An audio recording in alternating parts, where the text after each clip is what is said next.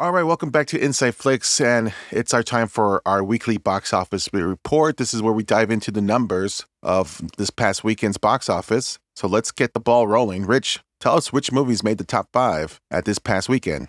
Coming in number 1 is Indiana Jones and the Dial of Destiny with $60.3 million. Coming in number 2 is Elemental with $12.1 million. Coming in number 3 is Spider-Man Across the Spider-Verse with $12 million. Coming in number 4 is No Hard Feelings with $7.8 million. And round out the top 5 is Transformers Rise of the Beast with $7.3 million. So the Harrison Ford Indiana Jones era has come to an end with this release of the final installment of the Indiana Jones film series.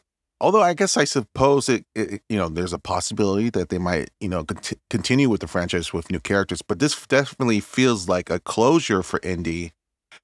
But it's really, really extremely disappointing to see a franchise like this to debut with such a weak box office opening. Right. What is your thoughts? I've been a huge fan, of course, of this.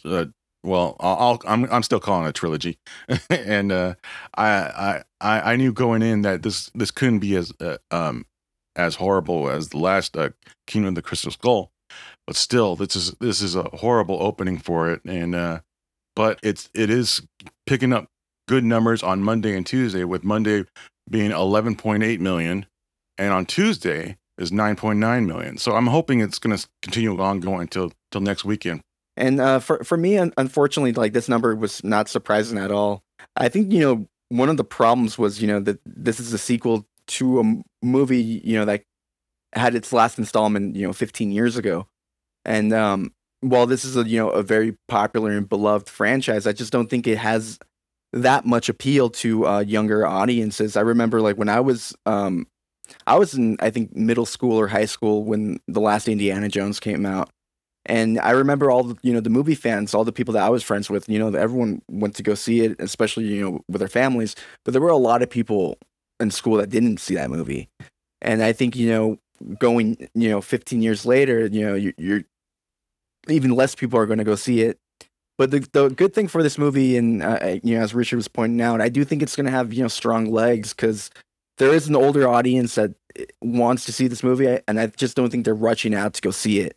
Harrison Ford still has a lot of fans; they're just not young. Essentially, this is what we've been witnessing this summer. Major studio movies have not done well this summer season. This is pretty much a pretty bad summer season. And I think Indiana Jones and the Dial of Destiny is just another example of this kind of growing disconnection between moviegoers and these IP tentpoles. Films based on 80s properties are going a little stale. I think they're losing their appeal. And these films and these characters are no longer regarded as cool, certainly to a younger audience. I don't even necessarily think it's necessarily cool. It's just they're not relevant. A lot of people just don't even know what it is. Yeah. I think that's a good point, too. And I think the people who do remember these characters or remember these films are no longer going to the movie theaters. They're kind of staying home and they're watching TV. And I'm sure a lot of them are going to be waiting for these type of movies to arrive on streaming. Not just Dial of Destiny, but like the whole slate of summer movies. And that's just part of how this landscape has changed. Exactly. Yeah, I think this is just kind of going to be the new norm now. I think we are still going to see, billion-dollar movies every now and then, but they're not just going to, come along, every day. And they're going to usually be for something that it has to be very specific. It has to usually be a sequel to something, but it has to be a sequel to something that people actually want. That's a very key thing. And I think the future for IP movies or IP tentpoles will be more kind of based on 90s properties or even properties from the 2000s. I would say anime is going to be a big part of where movies are going to draw their inspiration from, and I think that's going to do quite well. Last year I would have thought that making kind of a Harry Potter spin-off based off Hogwarts, kind of like that new video game that just came out, would have been a guaranteed hit. Now I'm starting to kind of doubt that. Like, I don't know. Maybe that would be a giant bomb. I mean, that new Harry Potter TV series, which maybe TV will be the place for these new IP projects. Maybe they'll just do better on TV. Or you have to just build an audience. Yeah. But it's just unfortunate that this Indiana Jones final chapter is absolutely there's absolutely no fortune or glory for it. Well, I mean, there's still a chance that it's going to stick around. I mean, you were pointing out the strong legs it's had on Monday and Tuesday, and I think there's still hope for the movie. But I mean, I really think like once like we see like the total numbers, like it's going to mostly be older audiences that went to go see the movie. I don't think there's a lot of people like under 30 watching the new Indiana Jones. Let's talk about Elemental. This is holding up pretty well at number 2. That is good news. Bad news is that the box office have been pretty rough the last couple of weeks. And so I think the movie will still rank among Pixar's lowest grossing animated film in history. So, hey man, for a little while it was looking like Elemental was going to not even make as much as Onward or something. Yeah, because they opened really bad, and it's been having strong legs, and it's already kind of surpassed Onward. So there's that for it. It's got that going for it. People seem to be liking the movie. And Elemental has the full month of July to really demonstrate if they could catch up and hold strong. Personally, I still have my doubts, but we'll see. Yeah, Elemental, it means the biggest thing it has going for it is that it has the name Pixar attached to it. Other than that, it was neck and neck with the number 3 film, which is, of course, Spider-Man Across the Spider-Verse. So close that it could have been number 2. Yeah, they're basically tied. And I think in the summer movie season where the failures have kind of outnumbered the winners, Across the Spider-Verse has been a standout. It's a genuine highlight of this season. Mm-hmm. And where, critics and audiences agree for the most part that they both loved this movie. Across the Spider-Verse has crossed over 600 million worldwide. It currently ranks as like the 3rd highest grossing film of the year behind Guardians of the Galaxy Volume 3 at number 2, and then Super Mario Brothers, which was the real big winner of this year, at number 1. And the film is in its 5th week, and like you were saying, it reclaimed the top spot last week, and now it kind of falls to 3rd, but by a very thin margin. So yeah, this is doing really, really good. But I don't think Across the Spider-Verse is going to beat Super Mario Brothers' box office. But I think it's definitely on its way to surpass Guardians. Yeah, that's the big question. Like, does it have enough gas, enough fuel to pass Guardians? I mean, that is over 200 million more. It is doing really well in the box office, but I don't know, man. I don't know. I don't know if it will, because we got Mission Impossible coming out. Yeah. Yeah, so and Mission Impossible, we don't know. It might have this effect where it's able to get everyone that saw Top Gun Maverick. I don't know if it will. The Mission Impossible movies have never been, billion-dollar movies, but this has the potential, I think, to be the first one. I think so too. Yeah. Yeah, I think after this next weekend, the weekend following will be like a bowling ball hitting a bunch of a strike, and all these films are going to go everywhere. So yeah, and then I think like once we get to the 21st and we got Oppenheimer and Barbie, I think Barbie's going to like really take away like the Spider-Man audience, because that's going to take all the families. Yeah. No Hard Feelings comes at number 4, which is, I guess, is okay. I mean, it is an R-rated comedy. Mm-hmm. It's holding its own. It's doing well. I mean, it's not losing money, which is good for this box office. Yeah. I would say that this is going to be one of Netflix's biggest hits of this year. Thanks for its partnership with Sony Pictures. Once No Hard Feelings hits Netflix, I think it's going to be like one of these cult movies. I think people are going to say, "Hey, what's this?" And they're going to click on it, and they're going to say, "Oh, it's a comedy with Jennifer Lawrence," and they're going to see it. And I think the movie has a good chance to develop a huge cult following once it hits Netflix. I was thinking about this the other day, but I don't know if millennials even, or not millennials, Gen Zers even like know who Jennifer Lawrence is. I don't think they're that out of the loop. I don't know, man. What was like her last thing? Well, for Gen Z, it's probably Mystique. Yeah. Yeah, and no one watched those movies. Well, Hunger Games. They must have grown. That was a decade ago. So far, it's going to make. I think it's going to make its money. I think it was a $40 million budget movie. I think it's going to make up its money in the box office, and I think because of Sony's partnership with Netflix, it's going to probably cover the remaining costs of that film. So it's going to end up making some kind of profit there. Well, let's talk about the final film in the top 5. It's Transformers: Rise of the Beasts. Look, it's a nice effort, but unfortunately, I think this franchise has lost its momentum. and I think it had kind of reached its pinnacle some time ago, and maybe it's time to retire the Autobots finally.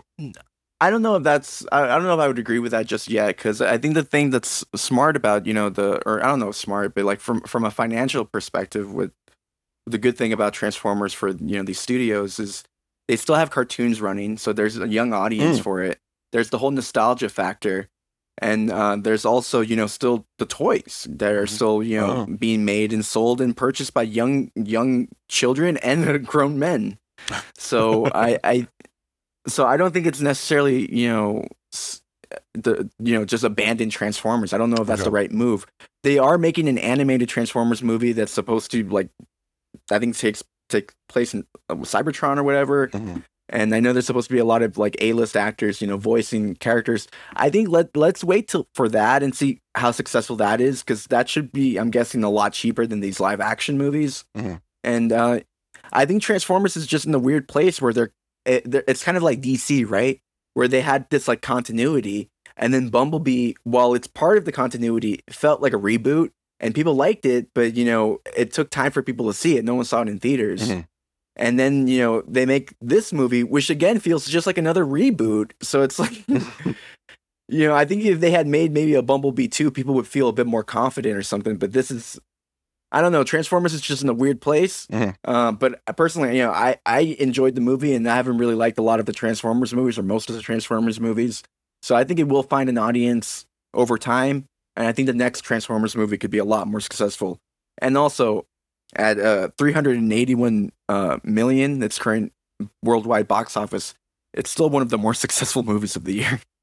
Yeah, and also it's made over $80 million from China alone. So I would say if they make another, a lot of toy sales. If they make another Transformers, I'd say it'd be probably a lot even more focused on the Asian audience too. Should they maybe take a break for a little bit and like build up the Hasbro universe and maybe do the animated movie, right? But I mean, maybe possibly do a sequel with multiple Hasbro properties. Oh, a Transformers sequel that has like G.I. Joe and Mask and all those characters. Yeah, absolutely. But I don't know if they should rush to that just yet. I think you got to still build the Transformers universe. I think they really need to have a character. I don't remember when exactly. I know Bumblebee took place in the 80s, but I don't remember if it was like the late 80s or like when exactly the Rise of the Beast. What was it, 94 or 92? I'm trying to figure out if they could maybe make a sequel that features Anthony Ramos and Haley Steinfeld together. Oh, and maybe that could be the way to go for the sequel. Maybe, yeah, that'd be interesting. Let's talk about the rest of the top 10. Rich, give us the rest of the films that made the top 10. Coming in number 6 is Ruby Gilmore, Teenage Kraken. Number 7 is The Little Mermaid. Number 8 is The Flash. Number 9 is Asteroid City. And around the top 10 is Guardians of the Galaxy Volume 3. Okay. Yeah, so Ruby Gilman, Teenage Kraken, flopped. I mean, it is a big bomb for DreamWorks. And, I thought for sure it was going to take some audiences from Elemental, but it really didn't. No, I was actually expecting this movie to come in and even lower. Mm-hmm. I was expecting it to make maybe $3 million. I think $5 million for this movie is actually great. But it's because like I had seen the posters for this movie and stuff, and I'm a guy that follows movies and all that, and I had not seen the trailer for this movie until like a week ago when I saw Elemental. And the trailer played for this movie, and I just could not believe what I was watching. It didn't look like a real movie. It looked like a Nickelodeon cartoon or something like that, and it just looked so bad. And the reaction in the theater was just so like let me play with my phone, well, since the movie hasn't begun yet. And there just seemed like there's like no interest for this movie. The posters are also horrible, and I don't even know why this movie was even produced. Well, maybe it should have been like a streaming exclusive. Yeah, maybe it would have been better for Netflix. Sell it to Netflix. And I'm surprised there was a lot more bigger cast attached to it as far as the voices go. I mean, Lana Condor, of course, is expected, but Jane Fonda and Tony Collette. Mm-hmm. I mean, who knew that was part of the cast? I didn't even know they had a cast. And look, Ruby Gilman came in at number 6, right? And it's like the new Mermaid movie, and Little Mermaid is number 7. I guarantee you, next week, Ruby Gillman's going to be much lower than Little Mermaid. It's going to have a much bigger drop, and it's just going to disappear. Talking about disappearing. The Flash. The Flash is coming out at number 8 here, and wow, it's another big drop. It's its third week. It is dropping another hard. Over 60% drop. Yeah, and it's just on its way out of theaters. And this is kind of like what I was saying about Transformers. Like, this is a franchise where I think it feels like it's constantly being rebooted. Before we recorded, we were talking about how the early kind of Zack Snyder DC movies were extremely successful. Batman vs Superman, Suicide Squad. Then we got the Joker, Joaquin Phoenix movie made $1 billion. Yeah. The Pattinson Batman movie made a ton. So did the Nolan Batman movies. And it's like, I think people just want dark DC. And when they see a trailer for a movie like The Flash, it feels like they're just like, like a Marvel copycat. And I think, there's people don't even acknowledge it. It's like a Ruby Gillman to them. It's kind of like the same thing that happened with the Shazam sequel. That felt like a Marvel type of comedy. And so I think there's still a lot of people that don't even know what Shazam is. Yeah, and unlike most of the films, I mean, this had no heartbeat internationally as well, and Warner Bros. Just decided to go ahead and announce it on VOD. It'll be on VOD and on July 18th, which is basically 1 month before after the premiere. Yeah, they're basically giving up on the domestic release here. Yeah, and it's a damn shame. The movie's definitely flawed, but I enjoyed the hell out of Flash. But yeah, it is what it is. I really wanted a sequel to it. Let's look ahead and this upcoming weekend. Rich, tell us what movies are coming out in theaters this week. Opening up wide this weekend is Insidious: The Red Door. This is the 5th and final installment of the supernatural horror film series, with the notable distinction of being Patrick Wilson's directorial debut. Once again, it revolves around the Lambert family as they confront spooky demons yet again. Also opening up wide is Joyride. This is the new Asian female-led road trip comedy that stars comedian Sherry Cola, Ashley Park, Everything Everywhere All at Once nominee Stephanie Hsu, and comedic newcomer Sabrina Wu. Since its explosive premiere at this year's SXW, the film, produced by Seth Rogen and Evan Goldberg, has been generating significant buzz. Also opening up wide this weekend is Sound of Freedom. This is the new action drama starring Jim Caviezel as a dedicated U.S. agent on a mission to dismantle a network involved in the illicit trade of human trafficking. This is the latest from the religious-based studio company Angel Studios, who are behind the religious hits The Chosen and His Only Son. All right, so Insidious: The Red Door is projected to hit around 25 million to 35 million. Now, Insidious: The Last Key, which was the last movie in the franchise, opened around 29.5 million. That was back in 2018. So, yeah, I kind of agree with these numbers. I think it's going to hit that around that number. But the question is it enough to be number one? I think there's a good chance that Indiana Jones might take number one again. It's going to be very, very tight race between the two. Yeah. Because I'm expecting Indiana Jones to have a 60% drop, or maybe close to 70. Because I really think Indiana Jones is mostly going to be making its money during the weekdays. Oh, that's a good point. Yeah. Yeah, and no, maybe I'm being a little drastic. I think it's going to have. It's probably going to make like 25 million. So Insidious. No, Indiana Jones. Oh, okay. So you think Insidious might top it? Yeah, it might, but I don't know. I think Insidious might come below projections. Okay. I don't know if it's gonna reach that. The last big horror movie of this year was Evil Dead Rise, and that opened with 24.5 million, and that was back in April. So and that's a good point, because I think Insidious is probably a much more relevant franchise. Yeah, I don't really know much about this franchise. I don't know if the fan base is still there, and the thing is, I gotta assume this movie was made with a kind of relatively low budget, so it doesn't necessarily have to be a huge blockbuster. If this movie ends up making about 100 million overall, then in its total run, I think they're pretty much in the good. Like worldwide. Worldwide, 100 million. Yeah. Okay. Yeah. Okay. Yeah. I agree with that. It's probably going to make a lot more than that, but Yeah, I wouldn't be surprised Indy comes back at number one, and I wouldn't be surprised if Joyride is number two. Because Insidious the Red Door, I haven't heard anything positive about the film, and they haven't screened that. They have screened Joyride, but Insidious, it might just be overlooked because I haven't seen advertisement for the film either. But here's the thing with here's the thing with horror though. You know, with the horror franchises, like horror fans, a lot of times, all you got to do is bring back like the original cast. Yeah, you know what I mean. And that's what they're doing with this movie. And that's what everyone needs. That's all you really need to do to bring the fan base back. And the movie doesn't necessarily even have to be good, really. I mean, so I think Insidious is in a very good position, and Joyride, unfortunately, I went to some of the screenings, or one of the screenings, and I saw it, and I think Joyride's a really good movie, but I don't think it's going to open as big as like No Hard Feelings.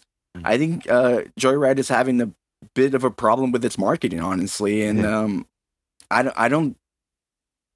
think it'll be a miracle if Joyride can make 10 million. Well, so Joyride, the box office projection for Joyride is that it's going to make either between 12 million to 17 million. Now, No Hard Feelings, which is comparable to Joyride, they're both rated R raunchy comedies. No Hard Feelings only made 15 million in its opening weekend, so I could see it kind of opening around that number. Well, I was kind of joking earlier about how Gen Zers probably don't know who Jennifer Lawrence is. Most people in general just don't know who anybody in this cast is. Yeah, I think the cast, because it's mostly a bunch of newcomers, up and comers. Yeah. I think that's going to maybe hurt the prospects of the film. But I think the Joyride will have to rely on the word of mouth, and I think so far, word of mouth has been building slowly, and since it's premiered at South by Southwest, the buzz has been growing. And once we see on Friday opening, if that buzz can grow further, it might have legs for the rest of the summer. I think the huge shocker will be the faith-based film Sound of Freedom, because I know Angel Studios has been promoting itself a lot of marketing for that at CinemaCon. So, and this is their first big film that they're releasing. So, I wouldn't be surprised if this is somewhere in the top of the top 5. Yeah, I think there's a good chance that Sound of Freedom maybe even do better than Joyride. I read a story that they already sold 7 million in ticket sales. And religious films, no one's really talking about this, but religious films have done very well this year. It's not days of those Kirk Cameron movies anymore. They gotten pretty sophisticated, and they have gone better. Even critics are kind of like liking those movies. I don't know how well Sound of Freedom is going to do critically, but it has a really good shot to surprise everyone with this upcoming weekend. I agree. Let's look at a limited release. Rich, what's coming out in limited release? Opening up in limited is Biosphere. This is the new buddy comedy set in a post-apocalyptic near future, starring Mark Duplass and Sterling K. Brown as lifelong best friends who find themselves as the last 2 men on Earth. Also opening up in limited is Earth Mama. This is the new A24 drama that follows the journey of a pregnant single mother who is determined to reunite her family despite her 2 children being in foster care. Making her film debut is Oakland rapper Tia Namor. Well, let me just say that I saw a poster for Biosphere, and I thought it was for a new TV show. Let's talk about streaming. Rich, what is coming out in streaming this week?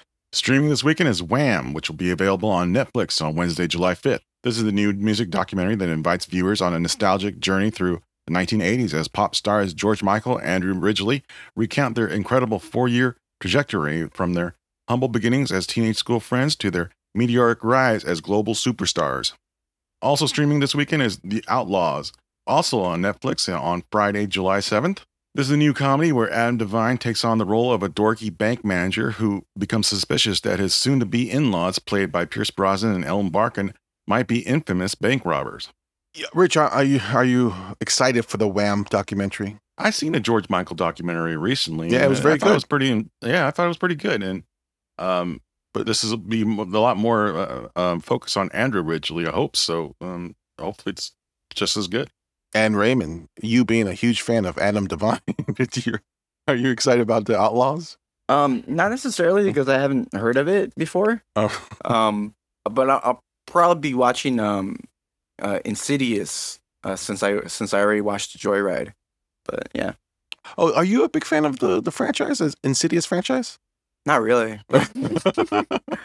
But I saw the first one in theaters, and I saw the second one not that long ago. Like I mean, I think like a year ago.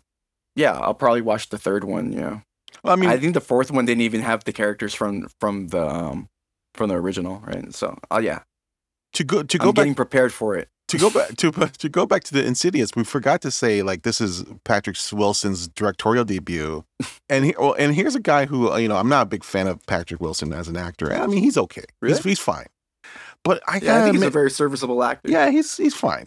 But I saw a news segment a couple months ago where they were talking about his business venture. He is involved of saving a few cinema houses in small town communities alongside the East Coast. I forgot what it was called, but it's him and his business partners, and they're making this effort to acquire and transform these boutique movie theaters and renovating them and upgrading them with nice seats and screens and concession stands, and like so here's a guy who like really puts his money where his mouth is. So a lot of credit goes to Patrick Wilson, and I'm sure those movie theaters are going to be packed for Insidious this upcoming weekend. So yeah, so I wish more like movie stars like that like kind of reinvest their money back into the movie community. You hear about the filmmakers do that, but here's an actor who's doing it, and so props to him. Before we go, let me hear your thoughts on Indiana Jones: The Dial of Destiny. We all three saw the movie, and what was your feelings about the film? I'll go first, I guess, right? Yeah. I was expecting it to be so much worse. Like I went in with such rock bottom expectations, and I had read some rumors online that I was just like, wow, I'm amazed that this even feels as much as like an Indiana Jones movie as it does. Well, I mean, And the film was in production for a very long time, and I heard some of the same leaks or the story leaks, and some of it came true, some of it didn't come true. mhm. And I agree with you. I think because of those leaks, I had a very low bar. The bar was set very low, and so ultimately it was okay for me. But go ahead, finish what you were saying. Yeah, there were like they weren't true, so I'm just gonna say it, but there were like some leaks that said like that, like Indiana Jones is like gonna like die, Mhm. and then that like Phoebe Waller-Bridge was gonna like become the new Indiana Jones, and then they were gonna recreate moments from his past, but with her. Mhm. Oh yeah, yeah. Those must have just been like anti-Disney people that spread those rumors. But yeah, I watched the movie and I was like, yeah, this is much better than I expected. And there's definitely like a lack of excitement to like the action and to like the overall adventure. Something that I will, agree with some people that I think Crystal Skull actually did have. I think that's mostly just because of Spielberg. Spielberg's such a great director that he was able to make a Crystal Skull look much better and feel like a much more entertaining movie than it really was. But I still think script and story wise, this is a much better movie than Crystal Skull. That's just my opinion though, and I think for me, just being better than Crystal Skull was kind of all that I needed, all that I wanted from the movie. So for me, it was satisfying enough.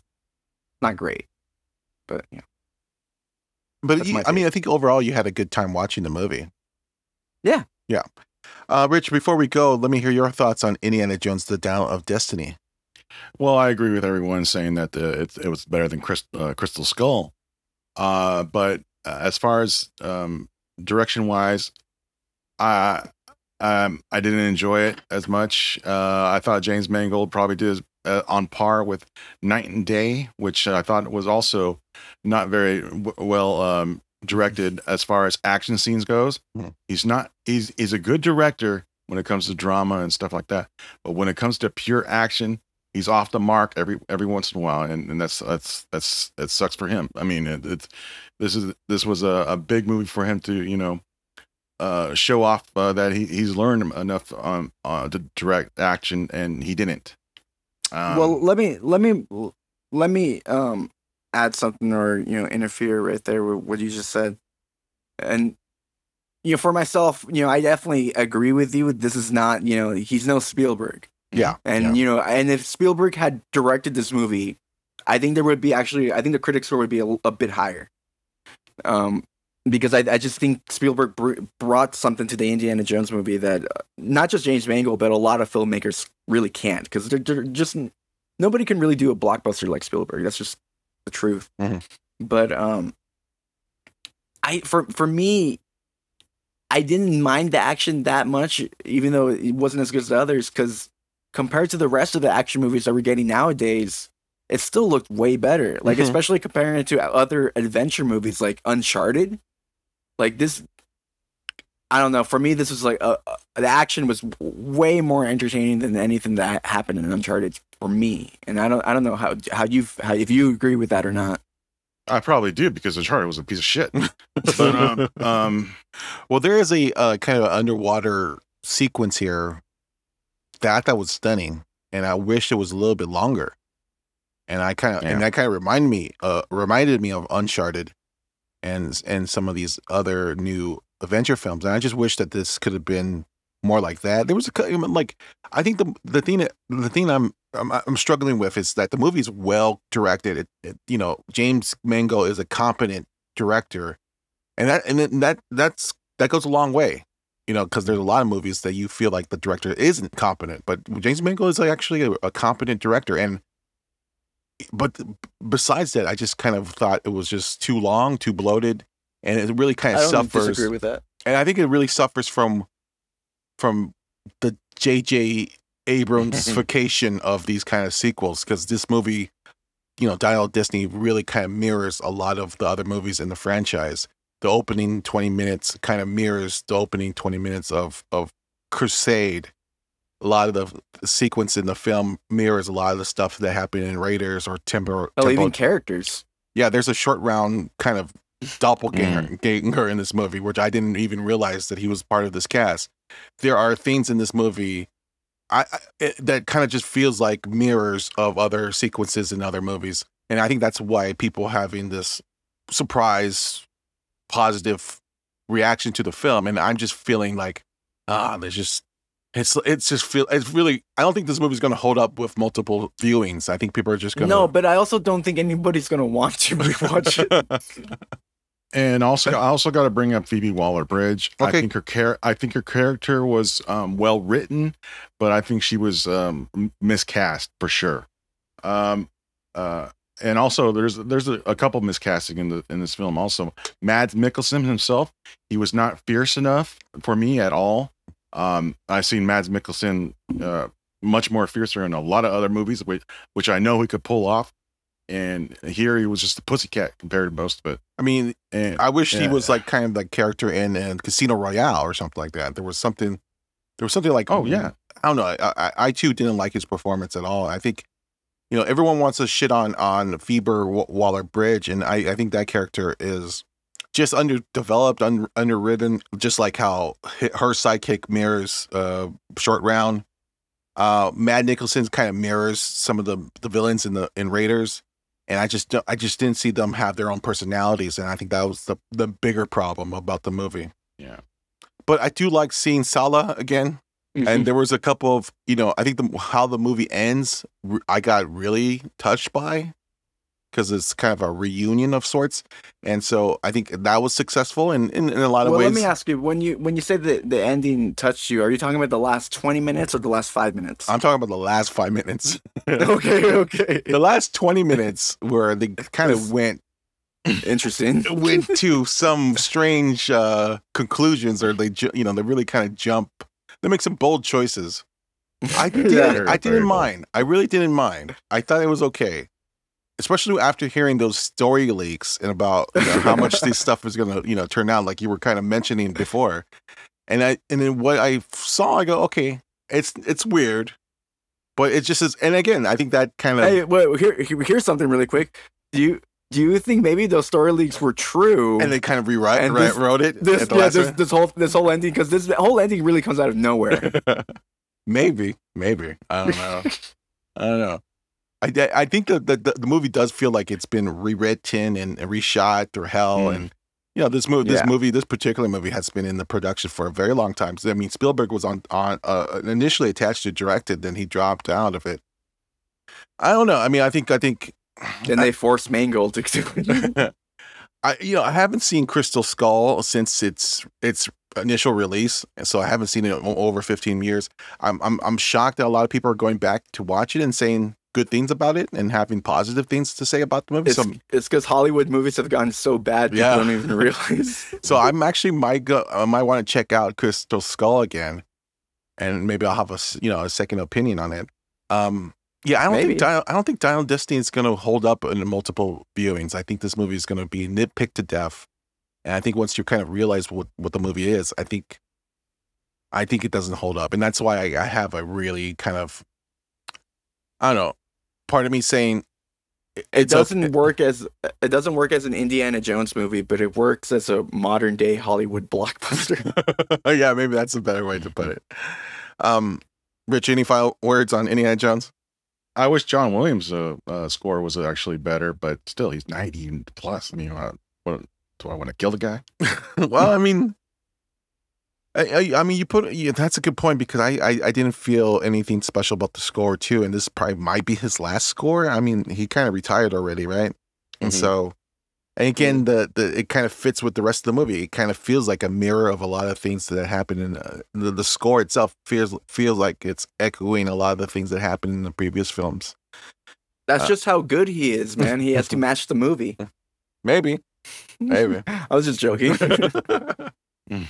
Yeah, ultimately, I think the movie's going to be, I mean, as someone who's an older person, a Gen Xer who kind of grew up on the Indiana Jones movies, I feel kind of really disappointed by it. And, thinking... You feel like Kevin Smith? I feel like Kevin Smith. I was like kind of reflecting on it and really feeling just sad about it. And maybe that's just the nature of the movie, because, this is the last time we're going to see Indiana Jones. And maybe that has more to do about it than the actual critique of the movie. But, You know what's sad? What? This is the only Indiana Jones movie I saw in theaters. You didn't see Crystal Skull in theaters? No, I had a life back then. Well, what a memory. Okay, so that's it for this episode of Inside Flicks. Thank you for listening. We'll be back next week. We'll see how well Joyride and Insidious and maybe even Sound of Freedom does in the box office, and we'll be back to talk about that. We'll also talk about the new movies coming out next week. So thank you, and we gotta go. Bye everyone. Peace out.